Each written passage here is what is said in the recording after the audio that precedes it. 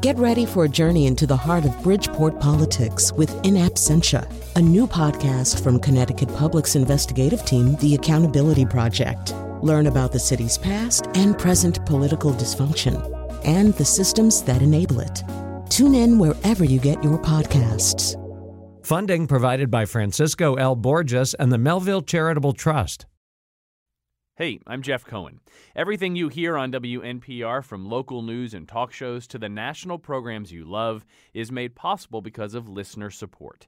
You make it happen. You give the radio its signal, the computer its stream, the smartphone its podcast. You make it so we can reach you wherever you are. We love that you listen, but we also need your dollars.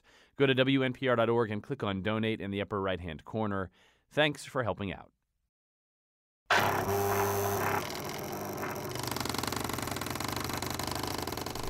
Come on, faster, you stupid machine. Kyone, what are you doing? I'm having this celebrity tweet fight with Piers Morgan, but he doesn't want to use Twitter, so we're faxing. So this is his fax to you? You pathetic loser. I'd punch your face, but it would be like hitting an anemic chihuahua. Oh, no, I think this one is from Rob Kardashian to John Dankosky. There's something else coming in. That is a photo of Kaiser Sose. No, pictures take even longer. How long have you been doing this? Well, it took me 20 minutes just to call Piers Morgan a racist, pot-bellied pig. I'm checking out your basket. It looks like you faxed "You're sick in the head. I hope you get some help before you wreck this country" to Bob Maxon, the nice weather guy? No, that was to Wolf Blitzer. The confirmation slip says Bob Maxon. I hate faxed Bob Maxon? How could that happen? Well, on Twitter, you can actually see little pictures of the people you're flaming. I'm just going to have to stand by this machine for the rest of the day until I get all this stuff straightened out. By the way, it looks like Mark Maron is Kaiser Sose. I knew it. While I'm faxing, you can listen to the news about, I don't know, how they all have jetpacks while I'm stuck at the stupid fax machine. And now his 10 concerts list is all Gregorian chants. Colin McEnroe. I was at the original ones of those Gregorian chants too. They were great. I don't even get what that whole meme is about, but we're going to find out today. Joining us for the news are a scholar of modern literature and, of course, entertainment impresario in the bright lights of Collinsville, Rebecca Castellani, Carolyn Payne, actress, comedian, dancer, founder, director, choreographer of Kinetic. I'd be here all day. Of Kinetic Dance, Irene Papoulis, who keeps things really clear and simple and straightforward. She teaches. She's a professor at Trinity College. We don't have to worry about all this other stuff. Although she's the inventor of the Papoulian through line, which we actually use on the nose. So she actually has a concept named after her. That's very impressive. All right, so we're going to begin by talking. Well, actually, let me tell you, later in the show, we are going to talk about a celebrity dispute, which, rather than being resolved on Twitter, there was an attempt made to resolve it through the miracle of fax machines. And so we'll tell you about that a little bit later. We'll also tell you about an especially annoying to many people meme going around on Facebook that has to do with 9 concerts you've watched and one you haven't, or whatever. We'll explain this to you too. So not that you need that explained to you. Apparently, absolutely everybody has been tortured with this thing. So, but we're going to begin with 13 Reasons Why. It's also very much talked about right now. This is a Netflix series. It's produced by Selena Gomez, who's like 12, but apparently is now producing things.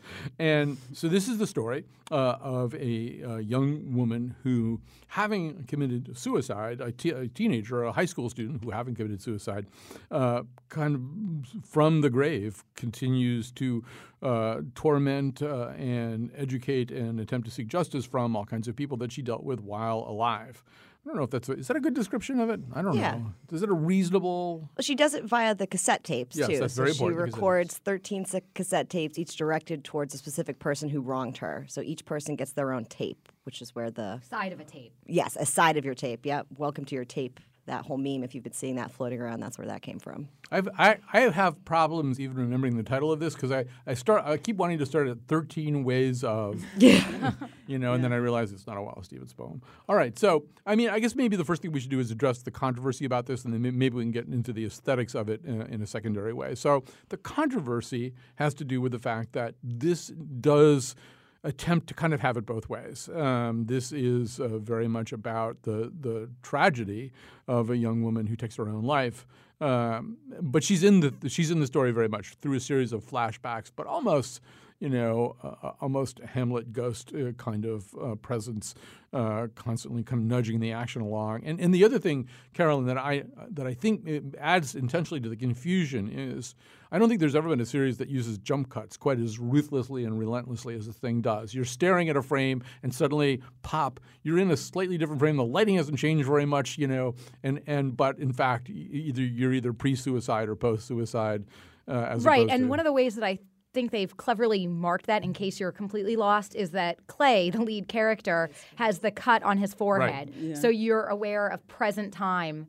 I realized they had to do that because otherwise it would have just been a very confusing mess. So that does help you know whether you're post-suicide or pre-suicide. All right, actually, let's hear a little clip from the series before we delve deeper into it. I believe what we're hearing here is one of those self-same cassettes. Here we go.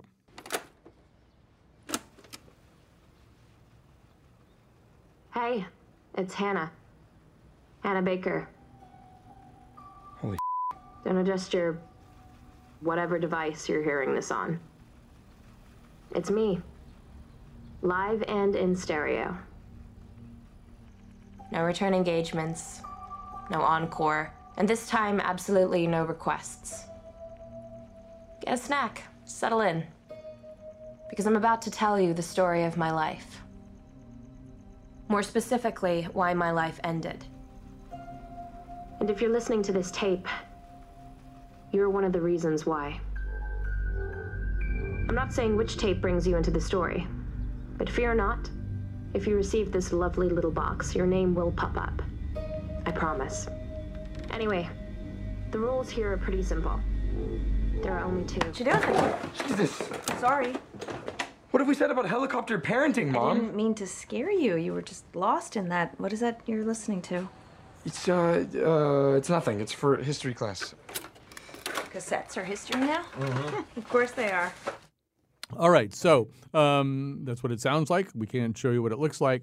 So let's talk a little bit about the controversy. Irene, the controversy, I think, is that that there might first of all, the teenagers are volatile, mercurial people in real life. Their impulse control often isn't very good. Their ability to see around corners into the future isn't very good.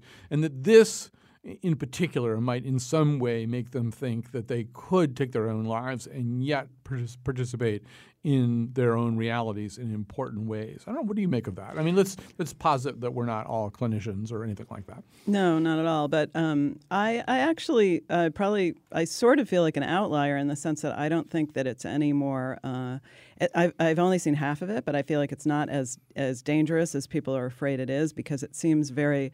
First of all, at least from what I've watched, it makes you want her to live. You know, it doesn't glorify it in any way from what I've seen. And Rebecca seems to be agreeing, and she saw the whole thing. So yeah, so it's interesting to think about, is the subject itself so volatile that people shouldn't even watch films about it at all? Or, like if a hero that you like ends up killing herself, does that mean that it's dangerous for students to think about it? I think high school students know about a lot of things, and so I don't see this movie as being dangerous in that way. But I know a lot of people do. Yeah, I don't know. This is sort of to me, and Rebecca, you've seen this thing all the way through. It may twist and turn in ways that those of us who are just halfway in can't quite understand. But some of this to me is the myth of culture, right? There's lots of movies that I've seen over the years. I mean, John Cusack had a movie called Better Off Dead, in which all the way through he was talking about killing himself. There was The Virgin Suicides, Heathers. I could name easily, without even trying, 6 or 7 other ones that involve this kind of thing. And maybe it's dealt with a little bit differently in this, but I wonder if it's more that we live in an age where people think of things triggering other things. Definitely. I mean, the word trigger wasn't really in our cultural vernacular until just really last year, I think.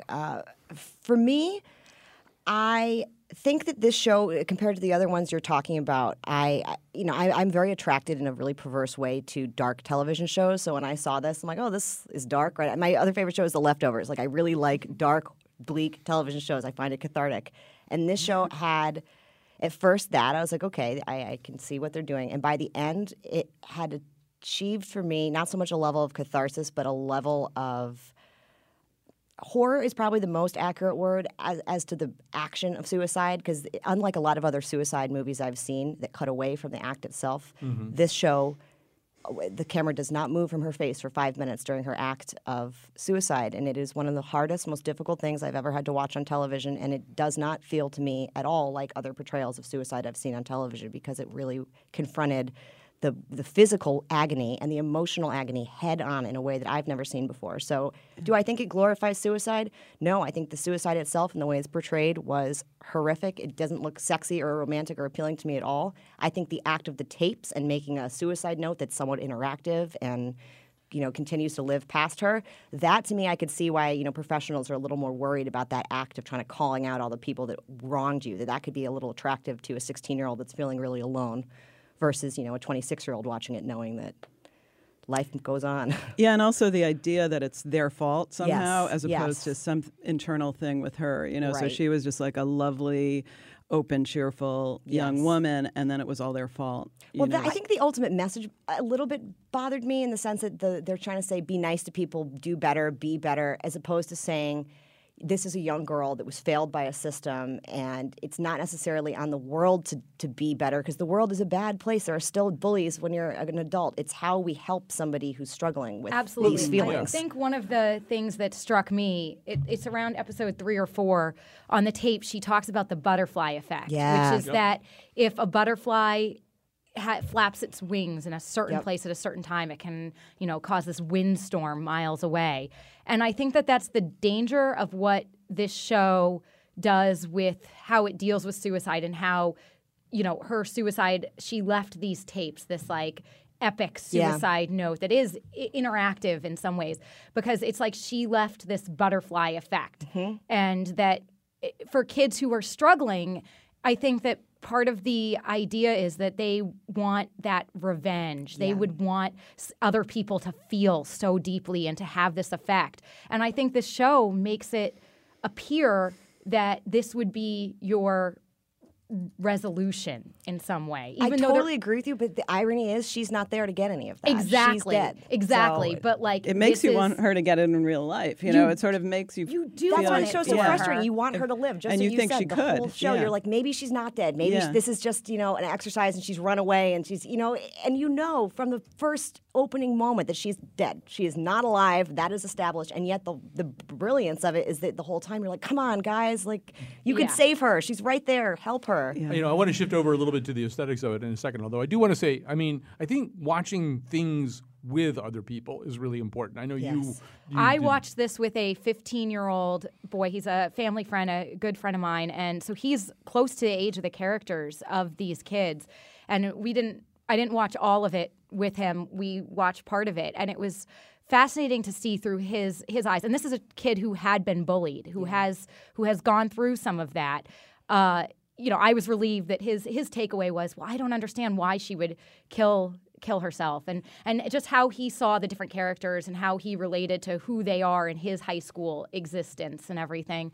But I think having watched this with a 15-year-old, I think if you are a parent and your kid is going to watch this, I think make sure that it is something that you are going to have a dialogue about, because I know he had a lot of questions and concerns, and he found it scary, to be honest. I think if this was watched as part of like a high school health class, a mental health class, and there was class discussion following the episodes, I think it could be a really effective tool. I think if it's a 16-year-old who's going through some depressive feelings and is being bullied, watching it alone in their room and binge watching it, I think it could be really dangerous. Absolutely. So when my son was very young, his best friend was the girl next door, whose name was Natalie, and they did everything together. And probably at too young an age, I can't exactly pin it down, but like Natalie might have been 10, he might have been 9. I let them watch the Baz Luhrmann Romeo and Juliet.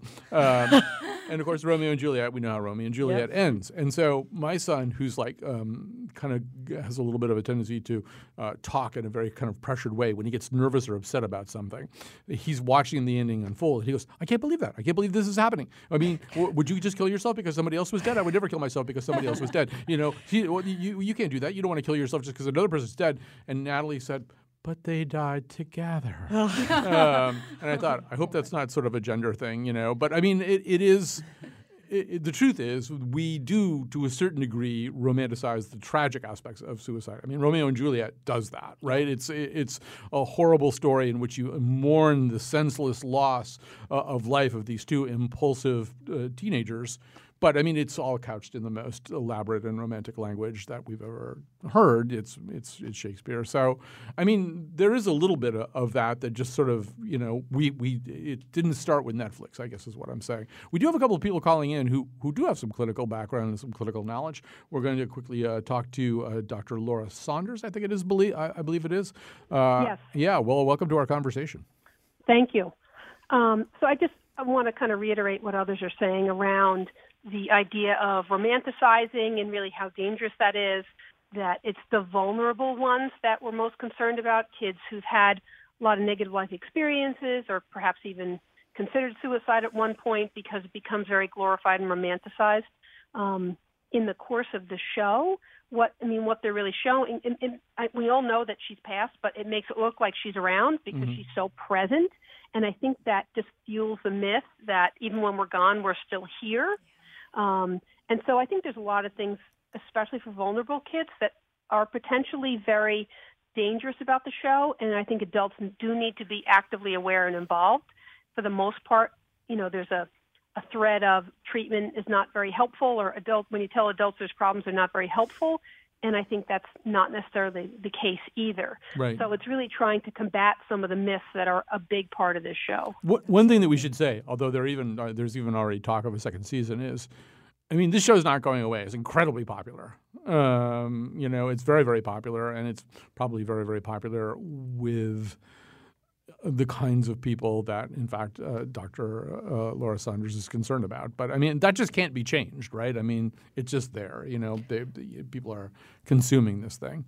I do want to just quickly – well, actually, we got one more call related to this. Let me just quickly do that. I don't want to not talk about the aesthetics of this thing. But we have, I think, Gillian Anderson from the Jordan Porco Foundation. Am I saying that correctly?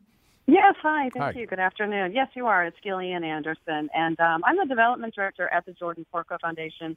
And we are a suicide prevention organization. And we promote mental health to teens and young adults and have, some really great programs that are on college campuses across the country and also high schools. And I'm agreeing with a lot that you're saying. You know, on one hand, there's a lot of younger teens and young adults that are so attracted to the show because it is touching on, I think, subjects that aren't talked about all the time, like sexual assault and bullying. But I don't, again, personally, I'm not a professional, but I do not think that they're doing it properly. And also on the same level with some of these younger kids, you know, brain function doesn't really, add up until you're about 25 years old. They don't have the capacity for some of these things. And it is triggering some attempt survivors. So many are choosing not to watch the show just for that reason. Yeah, probably a good idea. Well, listen, thank you very much for your call, too. I don't want us to not, I mean, we can get, we can drown in all of that kind of stuff in there. We have just a limited amount of time left. Rebecca, you obviously were very captivated by this series. And I so far have not been. I mean, in fact, I wouldn't keep watching it were it not for all the buzz about it. And I feel as though I've seen this before. I feel like it is a lot of John Hughes movies that I've seen. And I recognize almost every type that I'm seeing. Yeah, the boy looks like a young Freddie Prinze Jr., like from He does. Right? Wow. That's all I kept thinking. So tell me how it got you and how it transcends the genre of misunderstood high school students? It's a great question. I don't know how articulately I can answer this because it does lag in the middle, and I found myself getting kind of fed up with the trope after a while, especially some of the episodes that don't feel as important or significant. There's a couple, instances where I'm like, really, girl? Like, this is a nothing issue. Like, this poor person does not need a whole tape for this. A passing note, like, hey, don't be a jerk, would have been enough. But I think for me, it was a combination. Again, I don't know what this tells about my psychology, but like the sick desire to see it through and see how they handled it. And by the time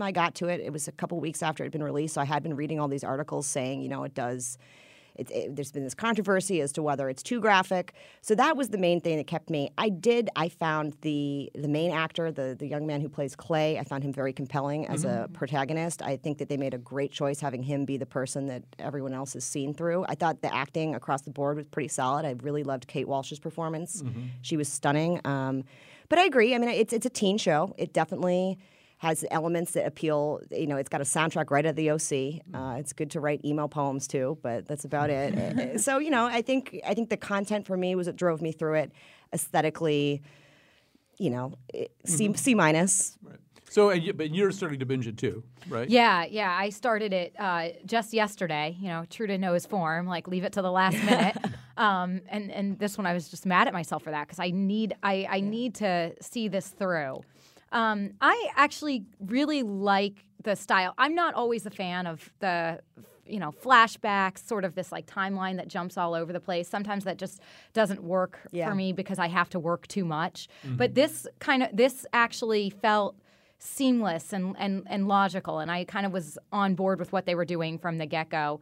I think all of the acting performances are really, really good. I think the kids in this, the young actors, are spectacular. I'm very intrigued by the Tony character. Yeah. Yes. And, Irene, I wanted to sort of mention something that I think Tony is the one who says, and that I do think has some of what is compelling about this. And it's part of your Papulian through line, too, I think, which is that I think Tony says something like, you can never know what another person is thinking. Yeah.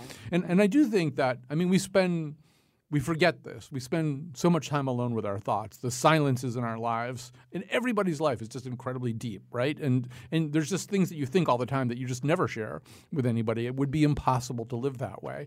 And I do think this series kind of gets at that a little bit. Yeah, I agree, and I'm not really very interested in the suicide part of it, and I found my expectations were like almost zero for it, and I found that I really liked it, but I liked it because I thought the characters are interesting and the way that Clay, unrequited love and the passion and the sort of like attempt to figure out like who is she? I want to know who she is. And I was thinking, like, wow, imagine if she had just moved away and left those tapes. Like, for me, it would have been just as interesting, And there would also be the possibility that they would get together and have a happy ending, at the end. But so I think so that's the storyteller, the emotional storytelling. And as a parent, my son is 21 now, but the way that he interacts with his mother was so. It just made me cringe, of course, how clueless the parents were. And but I thought that was really, like, what? Oh, no, I'm just doing my history homework. Like, okay, honey, we'll make sure you're here for dinner. Was sort of, it made me cringe. And as the caller said, obviously not all adults are like that. Yeah. But many parents are that separated from kids. And I think maybe part of the appeal is seeing that on the screen for kids who don't feel as connected as they maybe should with adults. We have to go to a break right here. One thing I just do want to say about sort of the first part of our conversation is I think one thing that we as adults do is we tend to worry about culture that we can see. We can see this and we can sort of see what it is. Our children spend a tremendous amount of time involved in, among other things, video games, which, like, I finally sat down and went through Grand Theft Auto with my son. I'm so sorry. Well, yeah, but he was playing Grand Theft Auto for a long time, and I didn't really, I read things about it, but, but that's the kind of thing that we don't do. I think people freak out about a series like this because it's a medium that adults can actually see and understand. And the good thing about it is, you can see it, you can understand it, and you can talk to your kid about it. All right, we've got to take a break. It does help us during this little pledge break. Are we doing a pledge break right now? We're doing a pledge break right now. If you would consider making a pledge to this station. Indeed, we are back. Let me just quickly say that over the course of the show, it really would be great if you're thinking about pledging to the station. It's the last day of this 2-week pledge campaign. You're probably tired of it. We're tired of it, too. We're tired of doing it. But it's great if you do pledge during our hour. If there's things about this that you like, if you enjoy hearing three great wits and bon vivants, such as Carolyn Payne and Irene Papoulis and Rebecca Castellani, get together and talk about culture and things that are going on, it'd be great if you could consider pledging. It's 1-800-584-2788, but you know that. The other thing is our rebroadcast of this will, as it has been for the last 100 days, air at 9 p.m. p.m. tonight. But then starting Monday, we're going to go back to 8 p.m. So I don't know if that's important to you. Or like if it's 9 o'clock right now and you're listening, or 9:30, you should understand we're moving back starting Monday. The 100 days are over. All right. So we don't usually on this show talk exactly about this kind of thing, but I do think it's interesting. And Carolyn is the person who surfaced this, as they say. And this is about I will try to tell the story unless you feel like that you can go ahead. Okay, so in 2012, very sad, funeral of Whitney Houston. And at that time, apparently Dionne Warwick characterized Aretha Franklin as the godmother of that first of all said that Aretha Franklin was there at the funeral and also that she was the godmother. Then 5 years went by. 5 years, as one person writing about this said, that's like 3 Fast and Furious movies have come out. And 5 years later, Aretha suddenly decided, I guess, or she'd been brooding about it the entire time. First of all, she's not Whitney Houston's godmother, and she wasn't there. And so she wrote a long denunciation of this 5 years later, and then faxed it to the Associated Press, which raises a whole series of questions, including how does Aretha Franklin know the fax number of the Associated Press? And then nothing happened because nobody at the Associated Press ever checks the fax machine. So then she had to. So I don't know. There's something about this that's sort of this little strange. I mean, first of all, you have these two legendary. They're like the original divas, and then the fact that so. Then a fax in this day and age. I wouldn't even know where to or how to send a fax, to be honest with you. And in the day and age of Twitter, where literally every day somebody takes to Twitter to express their beef with someone or something, that she took the time to write a fax and send it rather than going to Twitter or any other medium. It's just mind-blowingly terrific. And it somehow just... It's just my favorite thing that's happened in weeks, I think. Yes. Well, I'm being told that, first of all, your library may have a fax machine. FedEx and Kinko's, they tend to have fax. Where Aretha... Well, great. So everyone Aretha that I'm mad at, expect a fax. That's I'm headed to Kinko's right after this. But where should you expect your fax? Where will it come? So, and you have a reaction to this? Oh, I mean, the internet is currently obsessed with this whole idea of pettiness, and I think this just about sums it up. Talk about someone really just letting something simmer for a long period of time and then deciding, you know what, now is the time I'm going to act on this. That's the other element that 5 years She sat later. on this for 5 years, either stewing about it or forgetting about it until, if she forgot about it, okay, fair enough, but why bring it up? But if she's been really just stewing this for 5 years, I love that. She heard the word godmother and was like, you know what? I am Now's not the time. the godmother. I'm still mad about I have this. to take action on this. What a strange thing to really take offense. Exactly. It's not like she said oh, that Aretha Franklin kind of overrated. It was an innocent remark about her. It was wrong. It was inaccurate. She considers it to be libel. Yeah. So that's the It's other amazing. mystery. But so Irene. First of all, I always feel a particular reaction lately when people make fun of old ladies. These two old ladies having a fight. Ha ha ha! It's so funny. Would it be as terrific? Would Carolyn have used the word terrific? It had been 30-year-olds. Yeah. Yes, it would have been a fax terrific. machine. If Lindsay Lohan had faxed Britney Spears, that would be even more terrific. That would Really? actually. Okay. Well, if she faxed it, yeah. I mean, because I could see.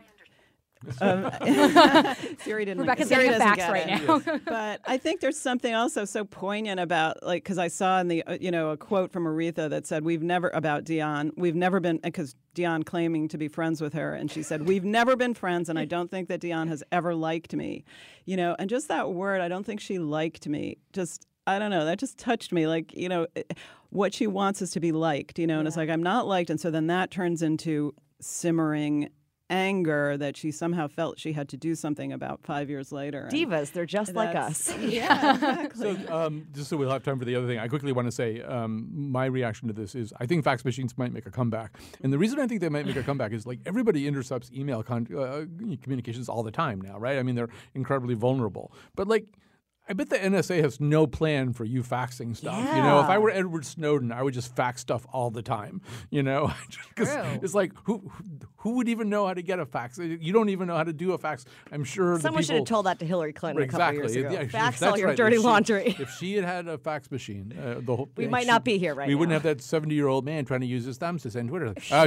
What you don't think we should do. We make fun of old people trying to use technology. All right, so we have to move on here. This is something that you guys really really have to take over here because I am like one of the few people in the world essentially untouched by this inescapable phenomenon. So, Rebecca, I'm going to have you kind of introduce it to us. Like, what is this thing, this listy thing? I don't know how this emerged. I truly didn't realize this was a global phenomenon, or at least an American phenomenon, until very recently. I thought it was just something circulating in my network, because I have a lot of musicians in my network working at Bridge Street, so I just kind of assumed it was something that was making the musician rounds. And at first, those were the people that were doing it. And then 24 hours went by. It was like the disease had spread, and then suddenly it's like my friends' mothers are doing it. And I was like, this is bad. So I guess the whole concept of it is you write on Facebook 9 bands that you claim to have seen, one of which you haven't seen. And then the idea being that your friends, based on either how well they know their life or know music, can sleuth out which one is the lie. Right. So it's like a version of that Two Truths and a Lie, but band-related. Well, and who has that kind of money to be going to all these concerts? And some people are like, I've been to Bowie, I've been to Aretha Franklin. I'm like, man, you have just lived. Well, so I have not participated in this because this just has wasted my news feed of Facebook. Like, this has just created a wasteland that I don't care about. And also, like, I admitted earlier, the only 2 concerts I've ever been to are Bette Midler and David Bowie. Oh, see, that's that so I've cool. paid to see. Those are good ones. And they're good, they're Game quality. So, I guess I could throw in Aretha Franklin. That would be my lie. Ooh, tripped you up. But you wouldn't even be able to tell among those. She is your godmother, after all. Yes. I mean, you should go to her concerts. Well, Irene, I want to get into the psychology of this a little bit. And I know you've been sort of thinking about this. First of all, we know that we like lists. And in fact, lists play something of a role in 13 Ways of Looking at a Blackbird, or whatever the heck that thing is we talked about at the beginning. But there's something about the guessing part of it. I don't know. Give us the Papulian so I take feel on like this. why do people like to do? Why did this catch on? If someone told you about this as a thing, you list 10 concerts, one's a lie, or 9.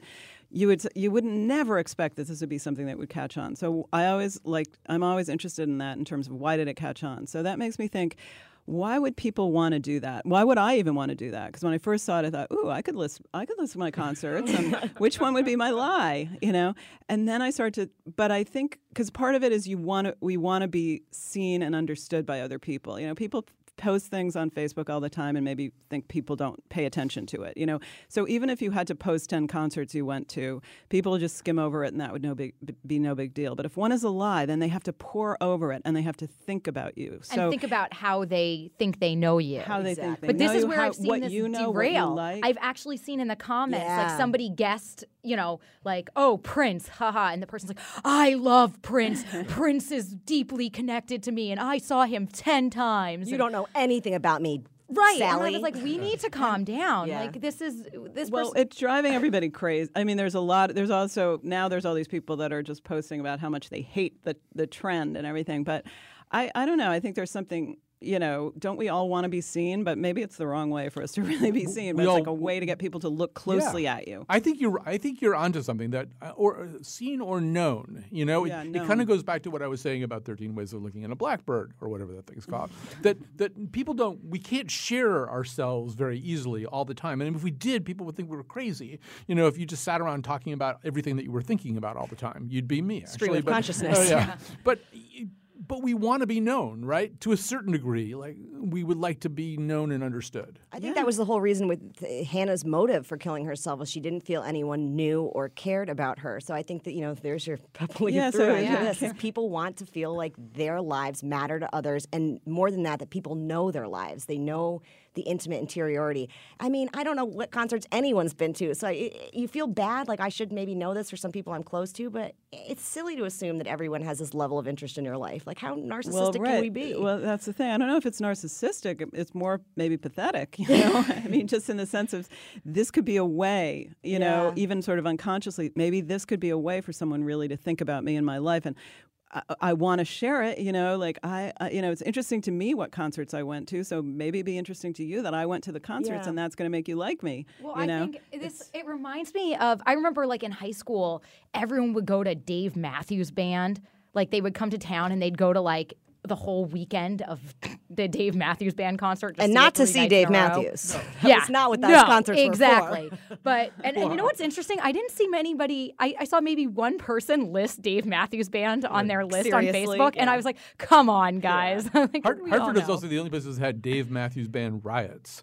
Like it seems to me like Dave Matthews is this kind seems of like a real oxymoron. kind of adult content. But then people go to set cars but on go fires. through these lists. Like nobody is listing that as a concert. No, but I just nobody wants to remember admit that this concert culture when I was like in high school and college of that everyone would brag about how they had gone to these shows, and it's just never something I cared about unless I was like in the front row and you're like having the sweat of that rock legend drip onto you. Yes. It's not, you may as well just see them on TV or hear them on the radio. To but me, it's the kind of thing that it's like, even if you had that, the sweat drip onto you, it's not really that interesting to other people who weren't there. No. You can tell them, but it doesn't really mean very much to say, "Oh, I had a great time at the concert." Yeah, well, no one cares you. that Bowie winked at me with his hazel eye. We do have to take a break here, but can I tell my one story like that? That I posted this on Facebook this week. Maybe that's why I didn't get to do this whole other thing. So on the night of the day that John Hinckley shot Ronald Reagan, I was sitting down backstage at the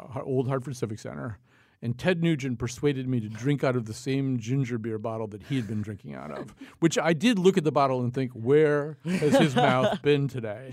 But he did make me do this. So that's my story. All right, we have to take a break. We'll come back. I'm okay, though. I didn't get anything. You will never offend when you follow the trend. Follow the trend, kids. Follow the trend, kids. Fun never ends when you follow the trend. Follow the trend, kids. Follow the trend, kids. Fun never ends when you follow the trend. You will never offend.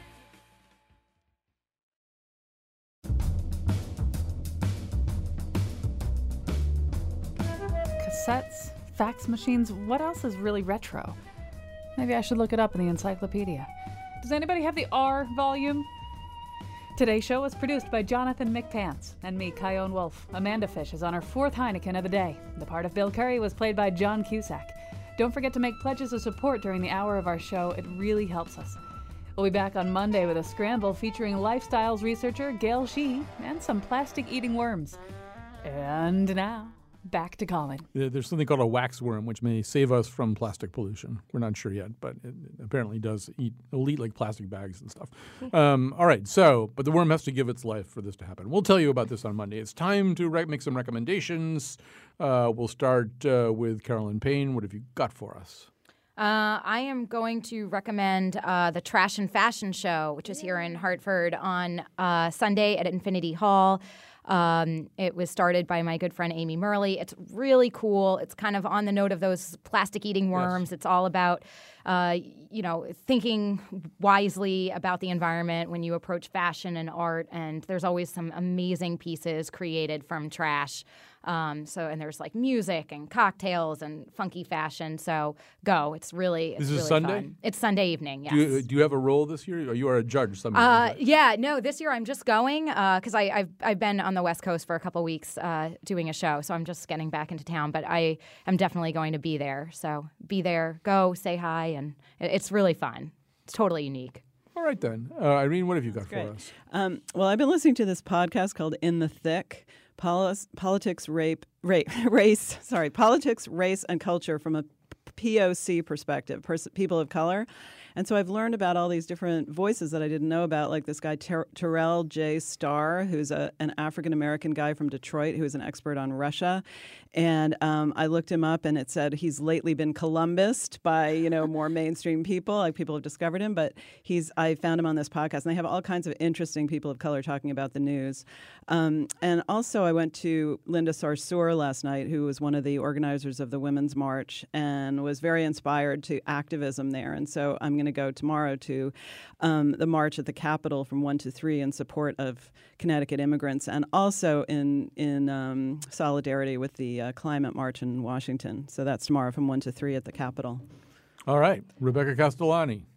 So I have a television show that just ended and a television show that just began. So I'll start with the one that ended. I'm very sad. And I don't think really a lot of people watch the show. You should. It's called Bates Motel. And the lead actor will just blow your mind. It's on A&E, was where it was airing. Almost all the seasons are on Netflix. So if you're looking for your next binge, Vera Farmiga plays Norman Bates' mother, and she just steals every scene she's in. It's great acting. Really got a fun kind of twist on the original Psycho story. So if you're looking for, another dark television show, that's a great one. And then another dark television show that just came out that I highly recommend. I binged the first 3 episodes in 24 hours. What is Margaret Atwood's Handmaid's Tale has just come to Hulu. Again, acting is superb. They've made some really interesting choices that deviate a little bit from the book. So again, please read it first and then watch the show. The show is great, but the book is really fantastic. The best bits of the show are when they quote directly from Margaret Atwood's original prose, and it just puts the hairs on your arms stand up. And it also feels very timely and tough to watch given our current political climate. So highly recommend Hulu, Handmaid's Tale, and Bates Motel, which is on Netflix. We recommend that too because next week The Nose is going to talk about The Handmaid's Tale on Hulu. We're going to be in Mystic, Connecticut at some kind of librarians festival, or the Connecticut Library Association. That's what it's called. It's not called some kind of librarians festival, as it happens. So anyway, we'll be talking about that, which means we'll have to figure out how to get Hulu or how to get the trial thing of Hulu or whatever. So Hulu's going to have a good 30 days free, so you 30 days all free. right. We should be okay. And it is a great book. It's been a long time. So to that end, I'll throw in one more thing, which is that on the Politico-based podcast Off Message, which used to be hosted by Glenn Thrush, who's gone on to great fame